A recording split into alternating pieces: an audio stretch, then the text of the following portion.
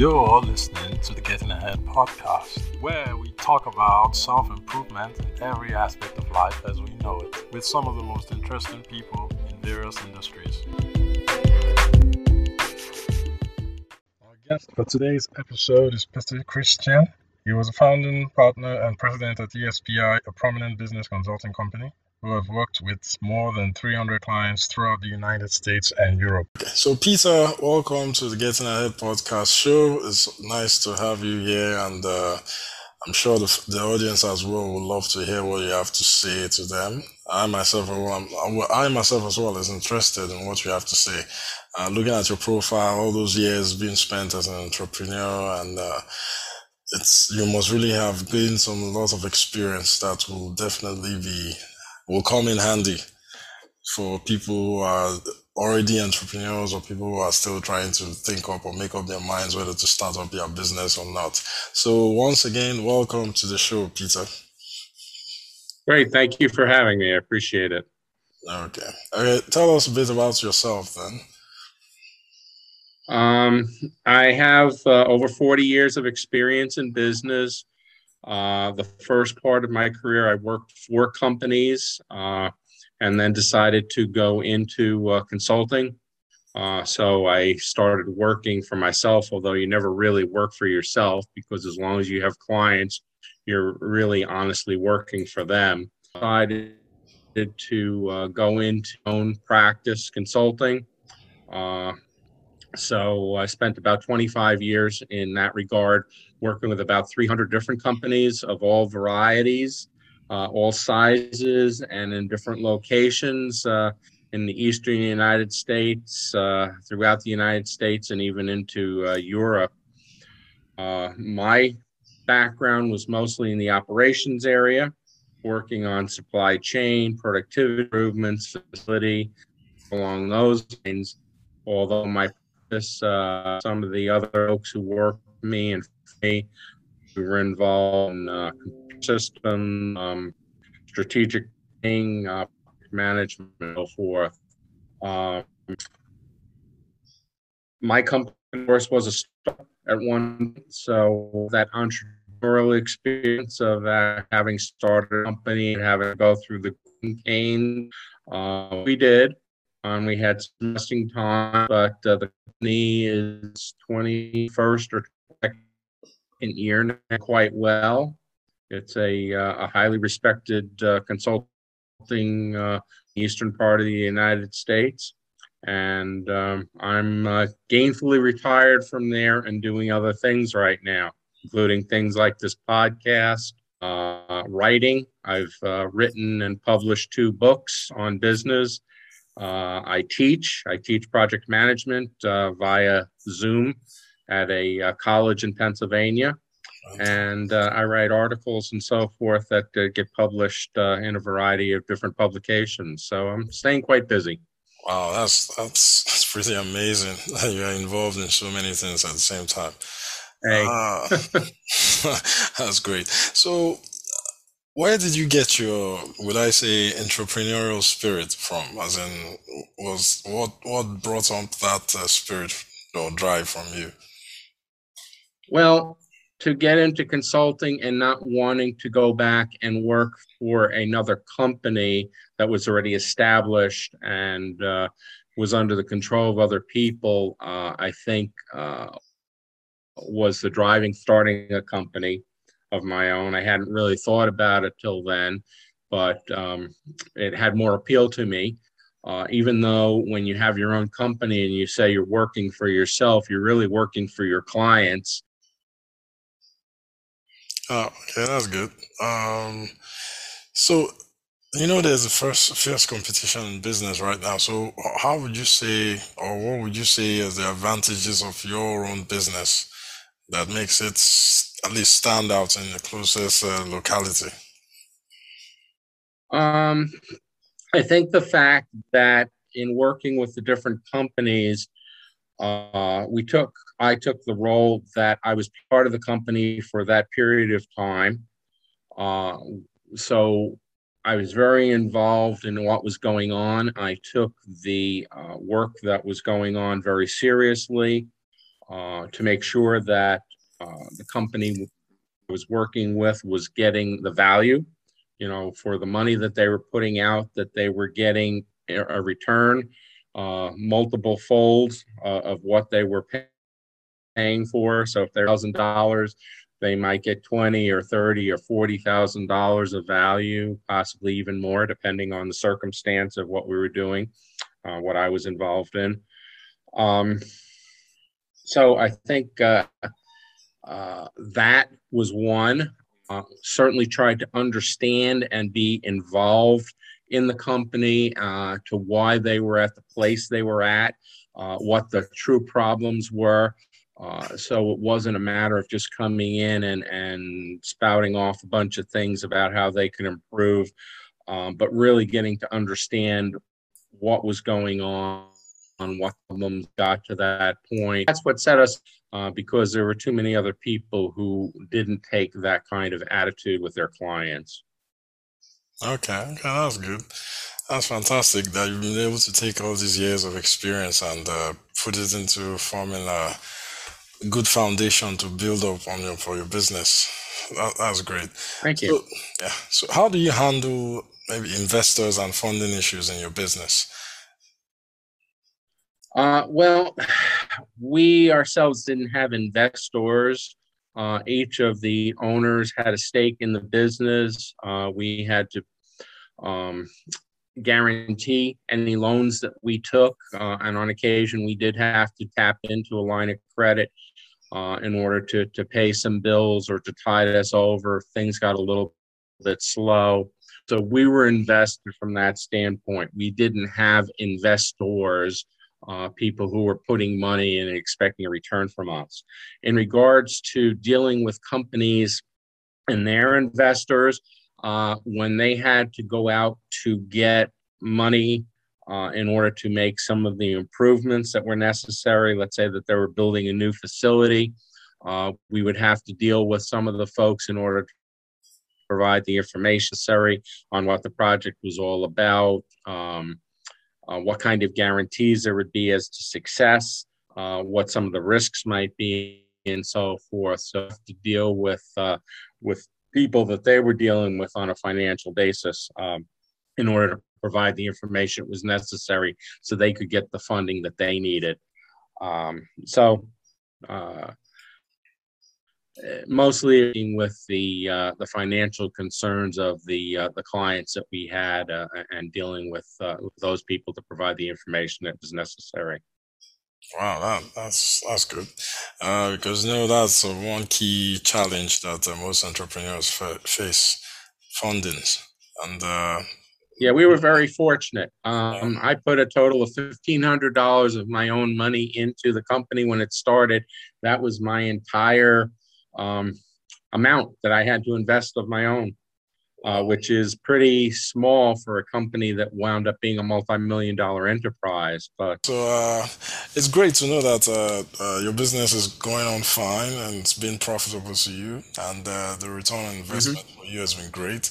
That's something that can be inspiring to would-be entrepreneurs out there who may be listening to this show right now and be maybe first pondering on whether they should start theirs or give up or forge ahead. So it's good to hear that at least you started out small and you're much bigger now than where you started. So that's good to know. So what's the schedule of your typical working day as an entrepreneur?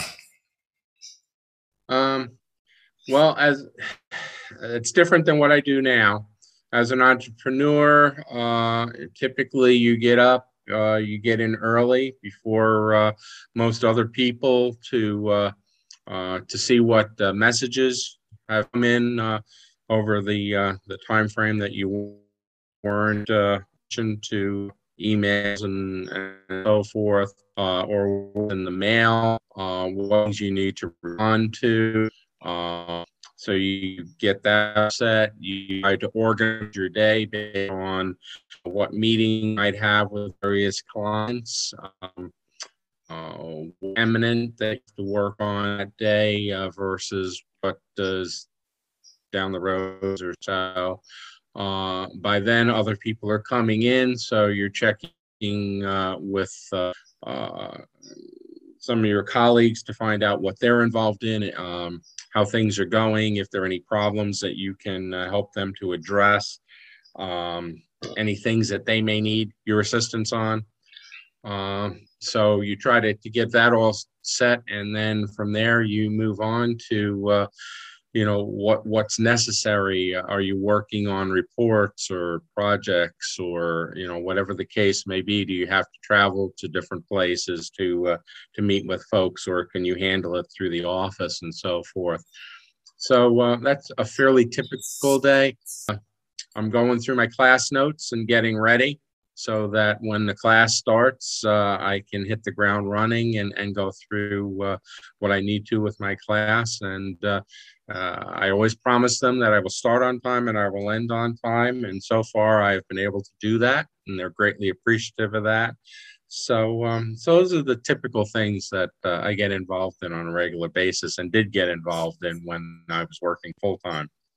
Oh, that's great. So, in a nutshell, it also shows that as a business owner, you might tend to have to do a lot more than you were doing as an employee for somebody else. Oh, absolutely. Yeah.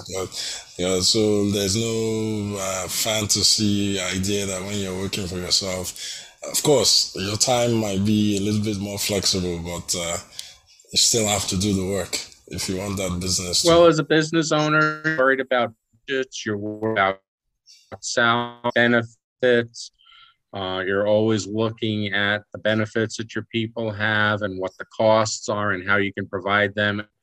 Yeah. Prices, not necessarily the cheapest prices. We always gave good benefits to our people. Yeah.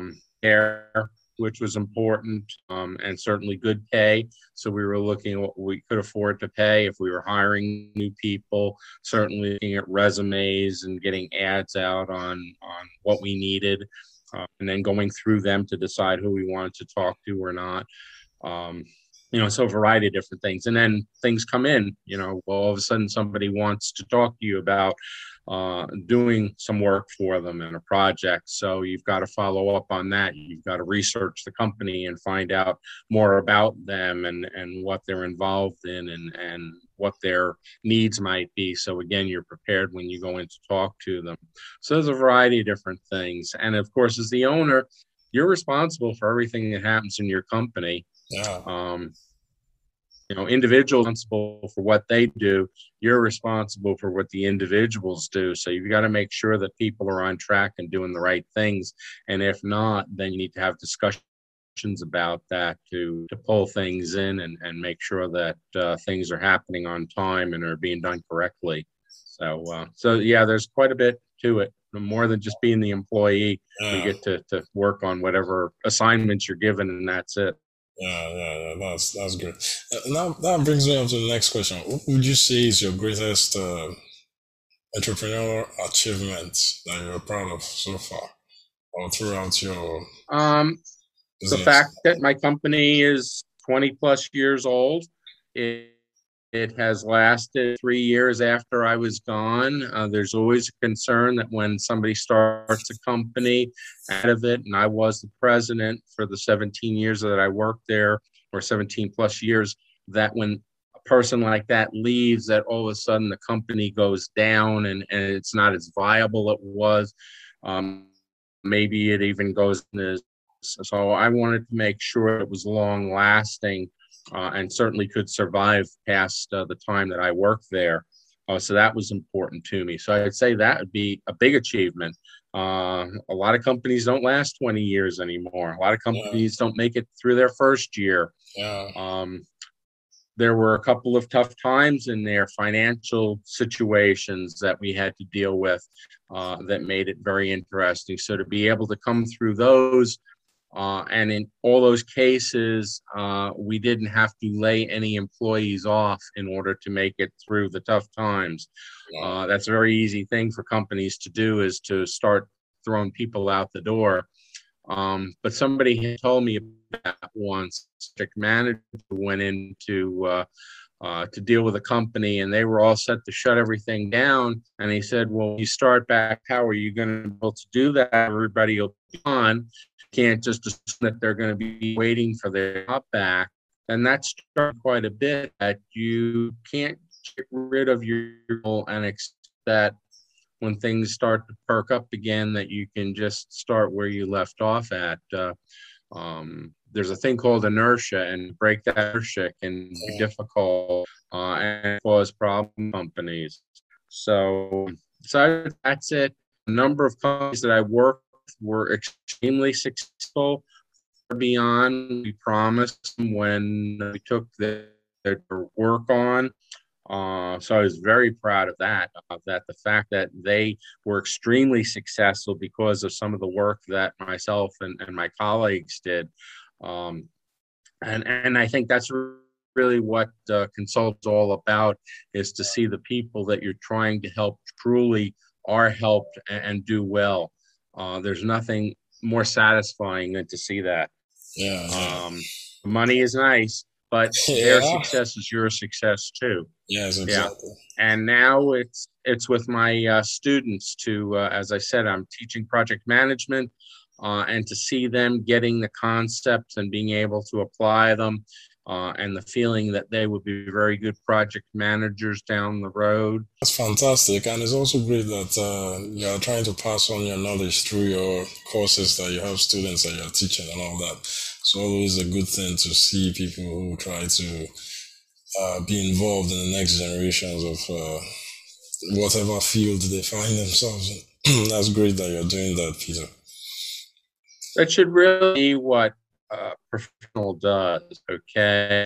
You accumulate all this knowledge and experience, and if you don't share it with people, it's really a waste, because you're not going to do much more with it. But if you can get that over to other people and it's a help to them, that's really what makes it go. And that's what was talking about people like that, people that have helped other people, people that helped me to get to where I was, that provided knowledge and information and care and concern, and advice and so forth. So trying to do what other people have done, whether you call that paying that forward or paying that back, I don't know which one it is, but anyway, I think that's important for people to do that. But what I was saying was, I like to do continuous improvement. I think it's important for companies because things are constantly changing. You have to stay up with the changes.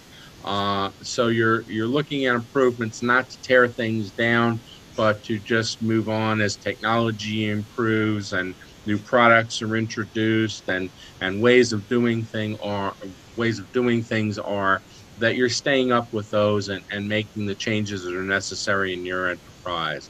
So if companies are not doing that and trying to do the same thing that they were doing 2, 3, 4, 5 years ago, they're going to fall behind, in which case then they're going to have problems.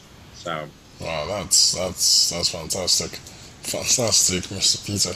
That's great. So now, let me ask a question that, yes, a lot of people, there's a lot of debate about it. Some people say both divides, but let's hear what you have to say. Do you believe there's a winning formula for becoming a successful entrepreneur? And if you do, what is yours?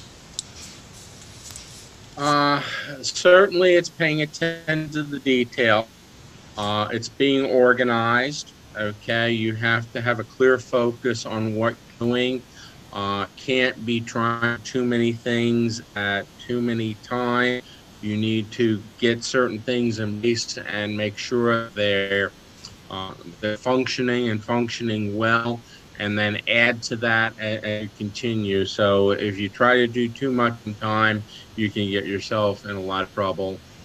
Certainly you want to hire good people who are knowledgeable, people you can trust, who when you deal with them and you have an understanding as needs to be done, that you trust that they're going to go out and do that, and they have the capabilities to do it. They're not constantly looking at you for advice and controlling everything, because it's just too much for one person.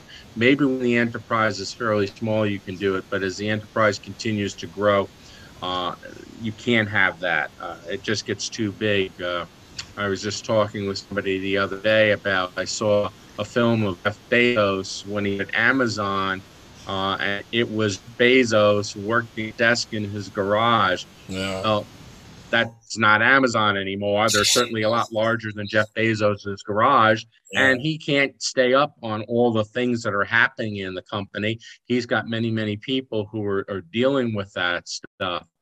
Now, we're all going to be Jeff Bezos, and we're not all going to be Amazons. But as your enterprise continues to grow, you got to be able to do that. So the sooner you can get good people in who you can trust and rely on and who can do the job, that's important as well. They always say that there's some fine line as to when you need to start to back off from that. I heard that's in like $5 to $10 million range in US dollars. That enterprises grow beyond that startup type of experience, and owners need to start letting go of some of the controls that they have, whether that's true or not. But you pick that point when you just can't do it anymore on your own, and you need other people, then you certainly need to be releasing those strings a little bit. So those are the big, but you still need to pay your enterprise. You can't be an absentee owner. You can't turn it all over to people and just walk away and expect them to do everything.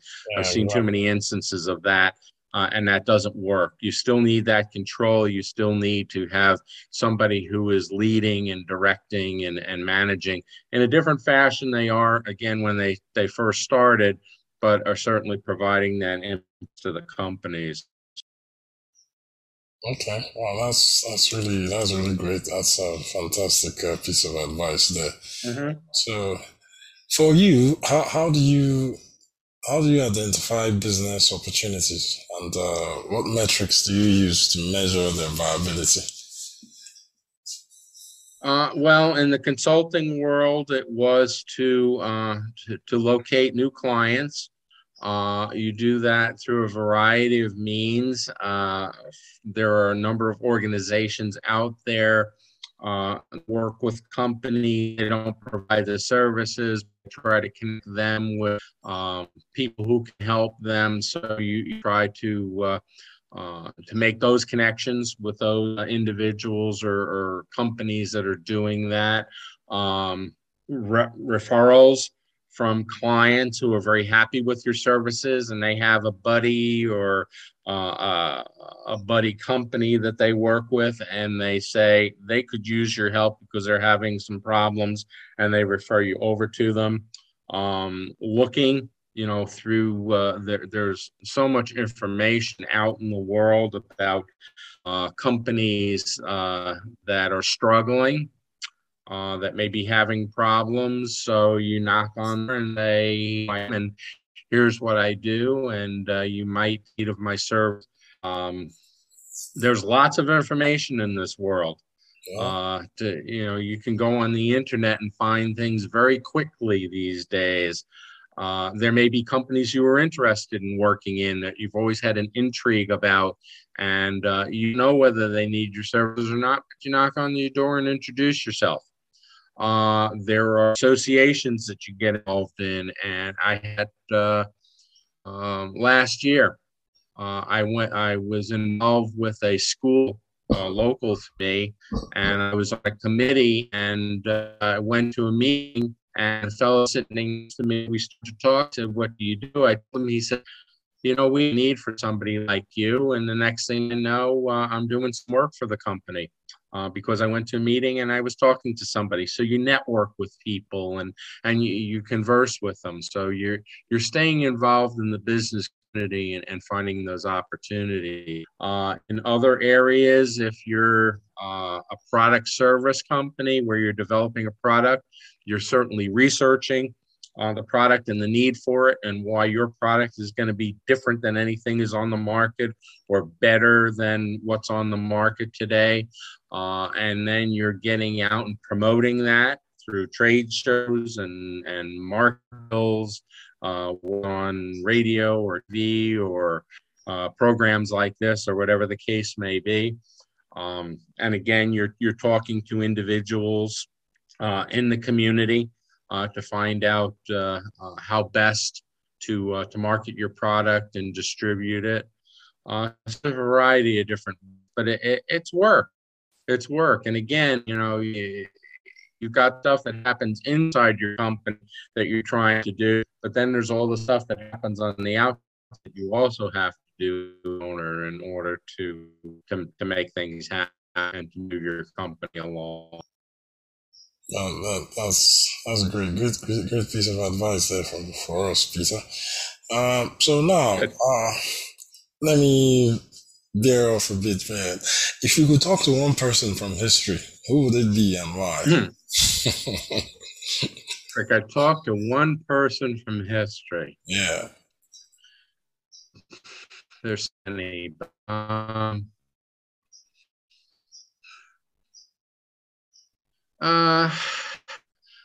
think, well, if we're talking in the business world, I think I would talk to Henry Ford, who started the Ford Company. He was a very interesting man. He was ahead of his time. He was one of the founders of assembly line, which was certainly innovative for the time, and helped to put Ford ahead of other motor companies that were involved. And there were other motor companies. Find out how Nikola Tesla came up with the various ideas and inventions that he did. It was just fascinating. I don't think he's gotten a lot of credit for a lot of the things that he's done, but another very interesting person. And there are other people, but if I had to pick two or one, that'd be the one or two that I would pick for now. Okay, that's great. Coming from the field of engineering that you are. Yeah, but they were just fascinating people because they didn't have the knowledge base that we have today. And for them to do the things that they were doing back in those times is just mind-blowing to me. They were way ahead of their time. Quite interesting people and very determined. That's fantastic. So, if I would ask you now, what are your most effective methods for motivating your team for them to achieve outstanding results? I think one, making sure that everybody is on board as to what needs to be accomplished. That means the timing, the outcome, the budget that is involved, and what they can deal with. So that needs to be clear. That needs to be number one. Number two then is what their particular role or roles are going to be and how they're going to interact with each other, what the expectations are for them. And that needs to be clarified to the point where it's even put in writing so that there's no misinterpretation. If there is, you can pull out that sheet of paper and say, here's what we agreed to. And they go, oh yeah, that's right. I remember now. And the third thing then is, as the manager, you're not to be the doer. That's what the team is for. As the manager, you're to manage them. What that means is you're making sure that they're getting the things done on time that they need to, that they're staying within the budget and so forth. And when problems crop up, that you're there to solve them, to get the roadblocks out of the way so they can concentrate on the work that they're supposed to do, not on the problems that are getting in the way of the work they're supposed to do. That's for you to clear that out. And that's what the manager does so that they're able to function properly. And then I think the fourth thing is, as changes occur, and they inevitably do with work that you're doing with teams and so forth, that if it changes the scope of the project, if it changes the roles and the responsibilities, those need to be gone over again. They need to be communicated so that people aren't plowing down the road that they thought they were supposed to go down, only to find out that you're taking a slight detour now. But if they're taking that detour, that they understand that and the changes are made to accommodate that, and then you move on. So I think those are the important things in doing a team and getting out of their way, letting them do what they need to do. If they can't do it, then you've got a decision to make as the manager, whether they're the right person for the team, whether they're capable or not. And sometimes you've got to let team members go because they're not capable of doing it. You thought they were, but then something happened. So somebody go, but sometimes it has to happen. So I think those are the key things. Okay, that's great. So, what key activities will you recommend entrepreneurs to invest their time in? Well, they're setting where their company needs to be. They're setting what kind of sales they need to have, what their budgets look like, and what they can spend money on and what they can't spend money on, what their hiring is going to look like, who they're going to sell to, where they're going to sell, whether it's a product or a service or some combination, what those timeframes are going to look like, how quickly they want to grow and whether that's realistic or not. They need to set those things, and then they need to make sure that the actions and the people are in place in order to make those things happen. So that's a big role to do. There's a lot of stuff that's involved in that. I mean, that's kind of at the high level, but there's lots of details that go into that. And the owner, the entrepreneur needs to be involved in that stuff. Then again, as the company grows, he needs or she needs to revise that role and back out of some of the activities that they were doing as startups and turn those over to trusted people who are capable of doing those things. Still keeping an eye on things, still managing the overall, but not getting as involved in the details as they were before. Wow, that's fantastic. So, entrepreneurship, what would you say is your favorite quote for describing it? My favorite quotes? For describing entrepreneurship. If you have any. Mine would be, it's not as easy as it looks. There's a lot of hard work. It's kind of like a duck, a duck swims and it looks like they're going in a nice smooth thing. But meantime, underneath they're paddling furiously with those flippers of theirs, So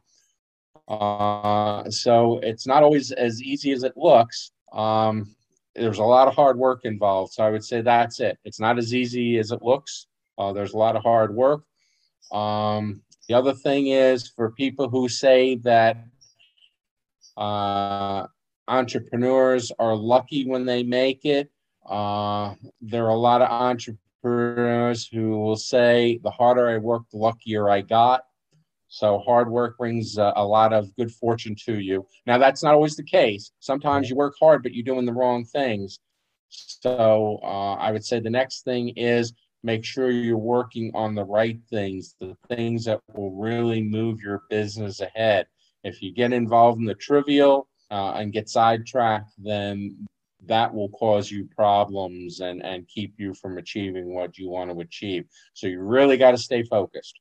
So that would be the last one I would say is stay focused. Okay. Don't get sidetracked by things that really don't matter and take up a lot of time. So post those all over the place and you'll be fine. And keep looking at them and keep doing them then. Practice them. Don't just use them as words. Practice them. Wow, that's great. That's great. So, if you were given the opportunity, or if possible, what 3 things would you change in the world? What would I change in the world? Yeah, 3 things.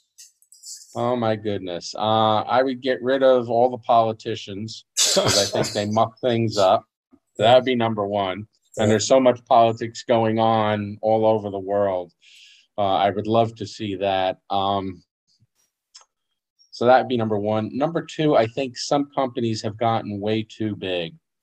Okay. And they're too controlling. So as much as I don't like to see government intervention, I think at some point you say an organization has gotten big enough and we've got to kind of cap them off a little bit, slow them down, because and that happened before in history. In the early 19th or 20th century, Teddy Roosevelt was a trust buster. He broke up a lot of large companies, and I think that helped the United States to move along. So I think that companies can get to the point where they're too big and too controlling. So I would say that would be the second one. And the third one would be, I think that people need to realize that as important as education is, not everybody needs to go to college. Not everybody needs to have a college degree. I think that in some cases it's overblown, and it's a waste of people's time and money on degrees that don't mean anything and put people into a lot of debt that they may never get out of and causes them all sorts of hardships. There are a lot of skilled positions in this world that are crying for people to do those things. And some of the smartest people I've met had some of the least education, when it came to things like bachelor's degrees or master's degrees or doctorates or so forth, because they had practical experience.